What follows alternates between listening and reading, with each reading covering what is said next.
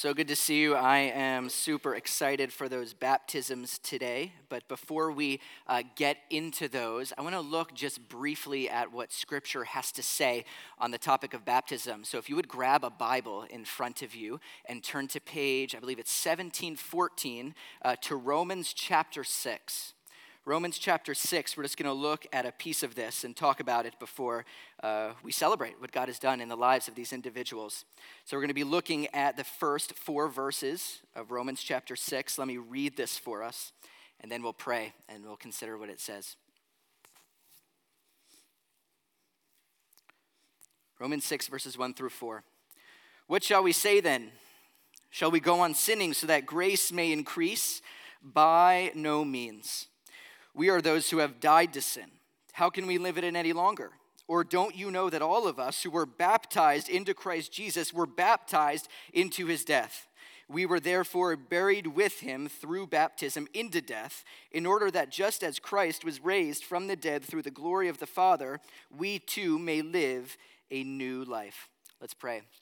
Father, thank you for your word. Thank you for this amazing thing that you have ordained baptism and the great privilege that we have of all participating, whether through doing the baptisms or watching or observing the baptisms, but being a source of support for those who are publicly proclaiming their allegiance to you, King Jesus.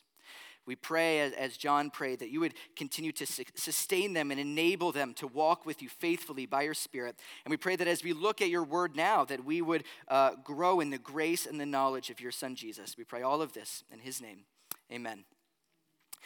Well, throughout scriptures, one of the things that we see consistently is that God takes certain moments and things and people and circumstances, and he infuses them with this beautiful supernatural symbolism. Let me give you an example of this. So one example is Passover. Most of us are familiar with this. We just went through an Exodus sermon series. And what we know happens is God frees his people Israel from Egypt through miraculous signs and wonders. And he frees them to go through the wilderness towards the promised land. And as he is doing this for them, he tells them that once a year they're supposed to eat a meal together. And as they eat this meal together, they're supposed to make sure they're eating bread that is unleavened, because it symbolizes this idea for them that they were leaving Egypt in haste, that God, with the snap of his fingers, was able to miraculously liberate his people. This comes to take a fuller expression as we get into the New Testament with Jesus, where we see that he takes the juice and the bread, well, it's wine during that time, but we have juice here, juice and the bread during a Passover meal, and he tells them, this is my body and blood, which is given for you, which symbolizes that I am giving myself for you in a greater exodus, where you are being set free from your sins. But I think it makes sense that God would use symbols in his way of communicating with us and in us remembering him. Because I think that to use symbols is fundamentally part of what it means to be human. We do this all of the time. We have logos all over the place. I think about just driving down the road on the billboards. You see these logos, and they represent corporations and companies and conglomerates. They represent something bigger than themselves. One of the symbols that stands out to me is the bottom of a plastic water bottle, where you have the arrows that are kind of in a triangle. And every time I see that, I don't have to read anything. I recognize this is a symbol telling me that I'm supposed to be recycling this, right? Symbols are all over our world. And one of the beautiful things about symbols is that they transcend culture sometimes, and they transcend languages and backgrounds. They can even transcend conflict. Just think of the symbol of a white flag representing surrender, right? Symbols really go a long way.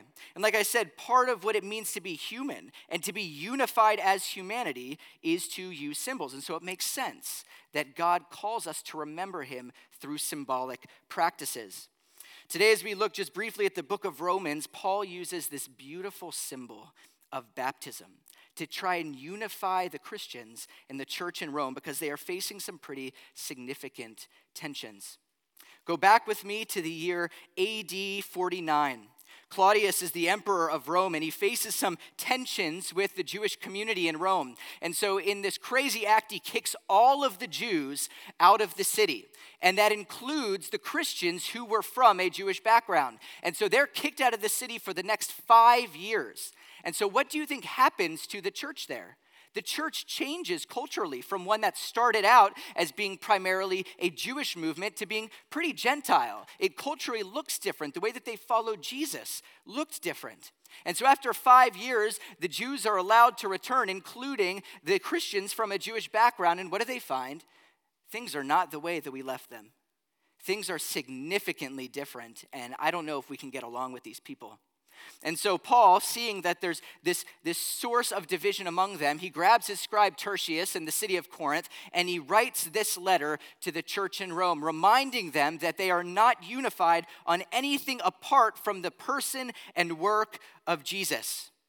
He tells them that this is the gospel, the good news that has been proclaimed to them, that God has planned from the very beginning, that speaks into a common problem that they all have, the problem that he calls sin, that they've rebelled against God time and time again, that they've chose to go their way instead of God's way. And all of them, from the most pious Jew to the most pagan Gentile, all have this same issue, and this issue leads them to death. Because God in his justice will not be in the presence of their sin, and if God is the giver of life, then they will certainly die. But he says that God has done something unique in history. He says that God has taken on flesh in the person of Jesus, and he has lived the life that they could never live. Every one of them need Jesus to step in on their behalf. And he dies and takes the consequences of sin into himself, and he dies the death that they deserve to live. And when he rises again, he says there's good news to be found.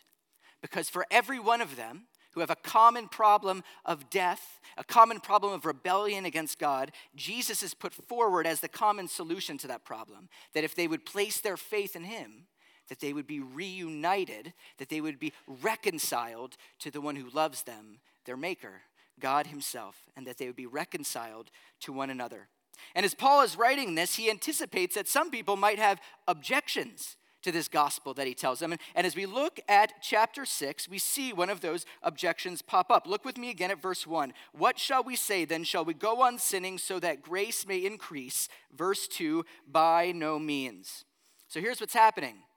People are objecting, saying this: if this gospel that you're telling me about God's grace poured out in Jesus, if God is so gracious, if he is overflowing with mercy enough to cover every one of the sins that I have ever committed, if that is true, then shouldn't I just continue to sin? Because then God will pour out more of his mercy and more of his grace. So isn't it actually a good thing that I would sin so that God actually looks more gracious? And Paul says, absolutely not. He says, in fact, if that's what you believe, then you may have missed the truth of the gospel altogether. Because fundamental to the gospel message is this: that God has gone to great lengths to free you from, the word he uses is slavery to sin, from the reign of sin, that we are compelled to sin and rebel against God. And he says, if because of what Jesus has done, if you are no longer enslaved to sin, then why would you continue in the same thing that is hurting you, is hurting those around you, and ends up dishonoring God? You see, Paul's point is this right here, if I can get the slide going, that God's grace leads us out of a life of sin and into a life of righteousness. There is a significant change in those who have placed their faith in Jesus. Now, all of us who have trusted in Christ here know that this is not an immediate event.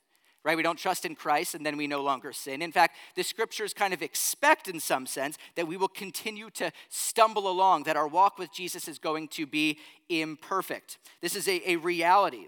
But the truth is this, that for those who have placed their faith in Jesus, that there is a progressive transformation of their life where their hearts align slowly but surely with God's heart, and they begin to look more and more like Christ. In fact, the scriptures say that this is the evidence that they actually belong to Christ in the first place. But what I want us to really focus on this morning, and what's significant for our purposes of baptism, is what he says next. He says all of these things are true for you, Christians, And the way that you are to remember this, the way that you know this is true, the thing on which you can ground your assurance is this symbol that he assumes that they all know, the symbol of baptism. He tells them that baptism is a sign that they have intimately and personally identified with Christ. And there are repercussions to that. On one hand, just as Christ died for our sins, he says that if you are intimately relating to Christ through baptism, that is a sign that just as Christ died, you in one sense have died to sin. You are no longer enslaved to its reign and dominion over you. We've been going through the sermon series of Philippians where we're talking about the ways that we identify with Jesus. It talks about us identifying with Jesus in his suffering. It talks about us identifying with Jesus in our humility. But uniquely here, Paul says that we identify with Jesus in his death. But it says more than that. Paul goes on to say that just as Jesus was raised from the dead, when people are brought up out of the water, this is a sign that you too were raised to new life. Okay, the point is this, that baptism is this outward expression that we have inwardly turned our lives over to Jesus. And as a result, you have died with Christ and you have been raised with Christ. The point that Paul is making to them is this. He says, guys, you have been delivered into Jesus' death. So you are no longer called to live the same way. Because when you were raised from the dead with Jesus, it wasn't the same person who was raised. You are a new creature. You are no longer bound to that old way of life. You no longer need to continue to be controlled by sin, but you are set free to live the abundant life that God has called you to in relationship with him and in love for God's people. Now, baptism has significance on multiple levels, past, present, and future. It has a past significance that those who have been baptized recognize this is who I used to be. This is who God delivered me from, the old man, the old person who I used to be. It has a present significance in that it's representing for us the new life that Jesus has purchased for that person. And it has a future significance because this is a first step in Paul's mind of obedience for one who will continue to walk in obedience to the Lord Jesus throughout their life. So I'm excited about the baptisms today. For those of you who are being baptized, young or old, I think this is awesome, and I commend you for your obedience to Jesus. The scriptures say that one of the ways that we show God that we love him is through obedience to him. And so this is an excellent step of obedience. For those of you who are here who are not getting baptized today but have placed your faith in Jesus, let this serve as a sign and a reminder to you of who you used to be and who Jesus has made you now.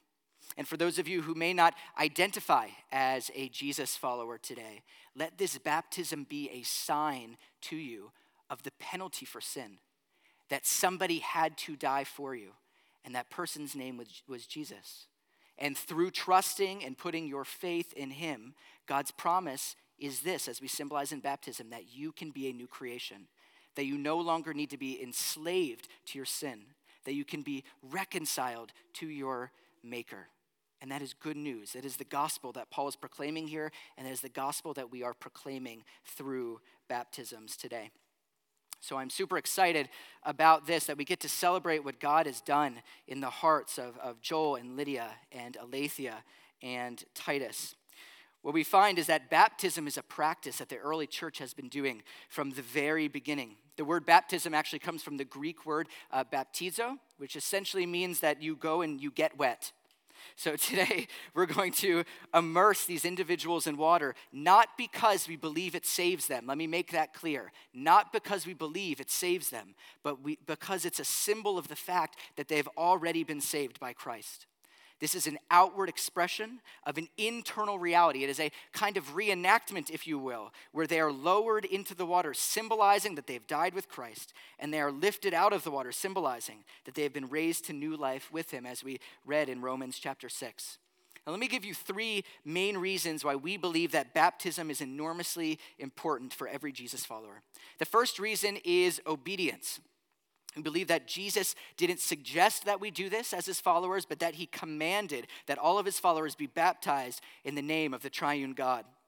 We also believe that there is blessing to this. We believe that the actual way that we experience God's blessing, the fullness of the life that God has for us, is through following his commands, including this one right here. And finally, there's a sense of identification with this, where, as Paul says, we identify with Jesus. But along with that, and this is the part that I find kind of one of the coolest parts, is that we get to identify with Christ followers through the ages. For 2,000 years, people have been doing what we are about to do right here as a reminder and as a symbol of what Jesus has done for them.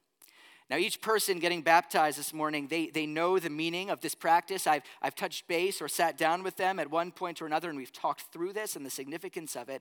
And we've taken just a few moments. It was my privilege to interview them. They've taken a few moments to briefly share about their faith in Christ and why they're getting baptized and what they're excited about in this video. So take a quick look at this video.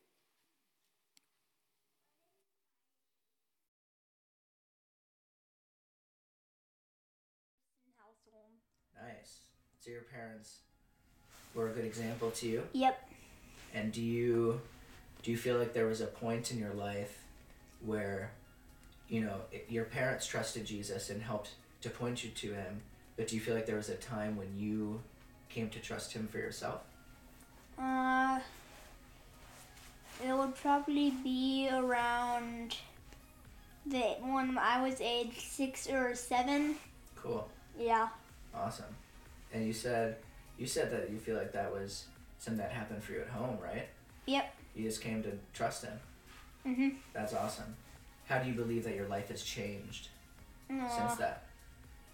My life has changed that now so basically it's when I was around 5, I didn't really care what I believed in, but now God has given me a heart for him. It's awesome.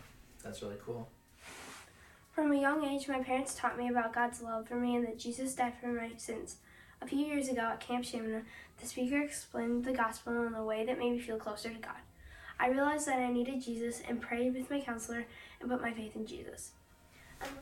Well, I was 6, 7, 8 years old, and I was having a nightmare, and I would usually go to my parents' room, and I was sort of afraid to wake anybody else up, so I just prayed to God and asked just for me to not be afraid for the rest of the night, and I guess I just trusted from then, and I never had a nightmare for the next week or so. Wow, that's pretty sweet.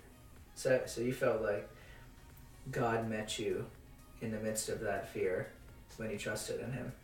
Mm-hmm. It's awesome. Cool. I grew up in a Christian household. Both my parents were Christians, and I grew up going to church and public school, and through that, I really learned a lot about what a Christian life should look like. I knew that Christ needed to be at the center of my life, and that to follow him, I needed to give my life over to him and make him the Lord of my life. And while I wouldn't necessarily call myself a Christ follower in high school and junior high, the event that took place when I was 18 and when I moved up to the cities was really when Christ became the center of my life. After a couple of relationships fell through and living on kind of my own away from my parents for the first time, Christ really showed me that he needed to be my all and my foundation. So I decided that night to follow Christ with everything. And while I didn't necessarily know what it looked like to grow with Christ, it was apparent that he was now the foundation of my life. And I started reading my Bible, not because I was told to or I felt guilty that I wasn't, but really I wanted to learn more about how to walk with Christ and Christ's teachings. So after I went to Iowa State, I started getting involved with a group called the Navigators, and they really showed me just some bedrocks of being a Christ follower, discipleship, scripture memory, reading my Bible, having a quiet time with Jesus, and that my faith is now my own. I started discipling guys and helping them along their walks of their faith in similar ways that people walk with me. And I would say just from that first moment where Christ is foundation, it wasn't just one choice and boom, my Christianity was done and solved, but really learning that it's a journey of growing with Christ and becoming more like him.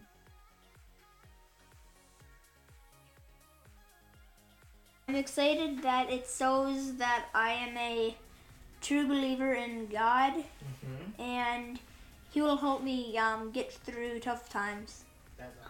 Because the Bible says that to be a true believer that you should get baptized, and I want to obey God and be a true believer, and I feel like baptism is one way to show that.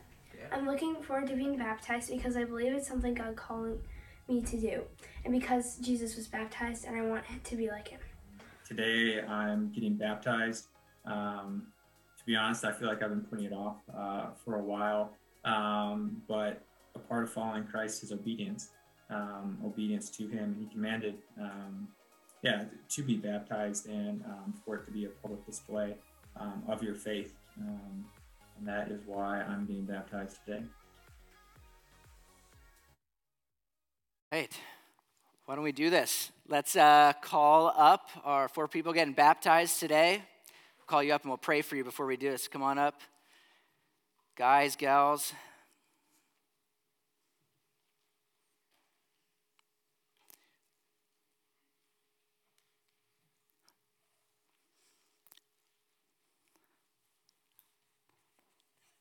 All right. We're going to pray for you all. If you are comfortable extending a hand to pray for them, I'd love if you would do that. We'll pray this and then we will dunk them for Jesus. So, let's pray.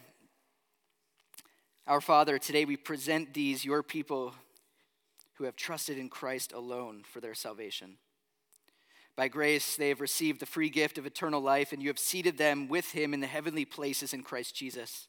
So they are here to bear witness to your salvation through baptism. Lord, we ask that you would nourish and sustain them by your word, that you would be uniquely present with them by your Spirit, that you would protect them from the evil one and from anything that would draw their hearts away from you, that you would use them to spread the good news about Jesus, that you would equip them to build up your body, the church, and that one day when they stand before you, they will hear you say, "Well done, good and faithful servant." Our loving Father, in these holy moments, help us to grasp more of the wonder of having been buried with Christ in his death and raised with him in his resurrection. We pray this in Jesus' name, and all God's people said, amen. All right, Lydia, I think you told me you want to go first. You still up for that? All right, come on, let's do it. All right, step on in. And you know, when we do this, feel free to celebrate. I think this is an exciting thing here. It is a little warm. It's kind of like a hot tub. You got to get used to it. Yeah. All right, well, before you burn to death, here we go. Dying with Christ, right? All right, I'm gonna ask you 3 questions, and then we'll baptize you, okay? Lydia, do you believe that Jesus Christ is the Son of God? Do you believe that he died on the cross for your sins, was raised on the 3rd day, and ascended to the right hand of the Father? Do you trust in Christ Jesus alone for your salvation? Yes. Well, Lydia, upon your profession of faith in Jesus Christ, I baptize you in the name of the Father, and of the Son, and of the Holy Spirit. Amen. Woo!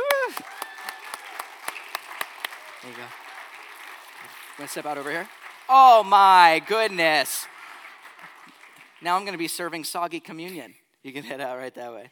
All right, who wants to go next? I can. All right, Titus, let's do it.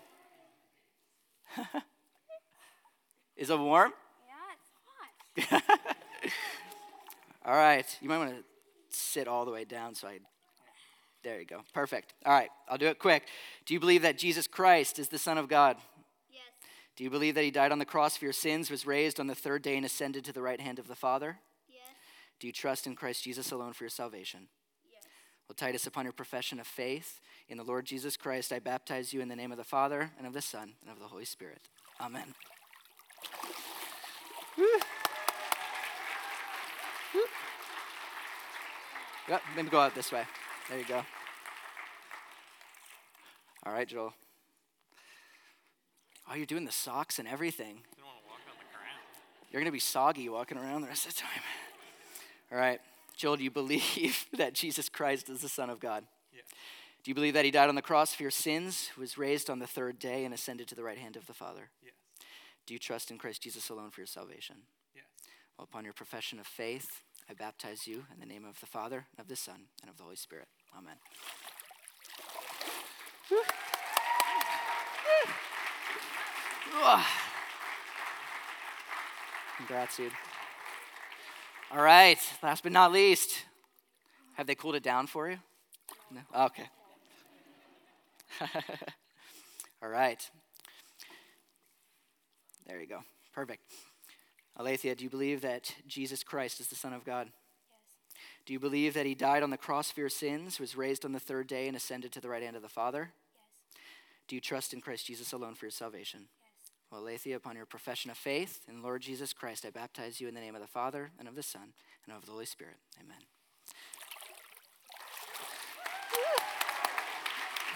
Woo. There you go. Oh.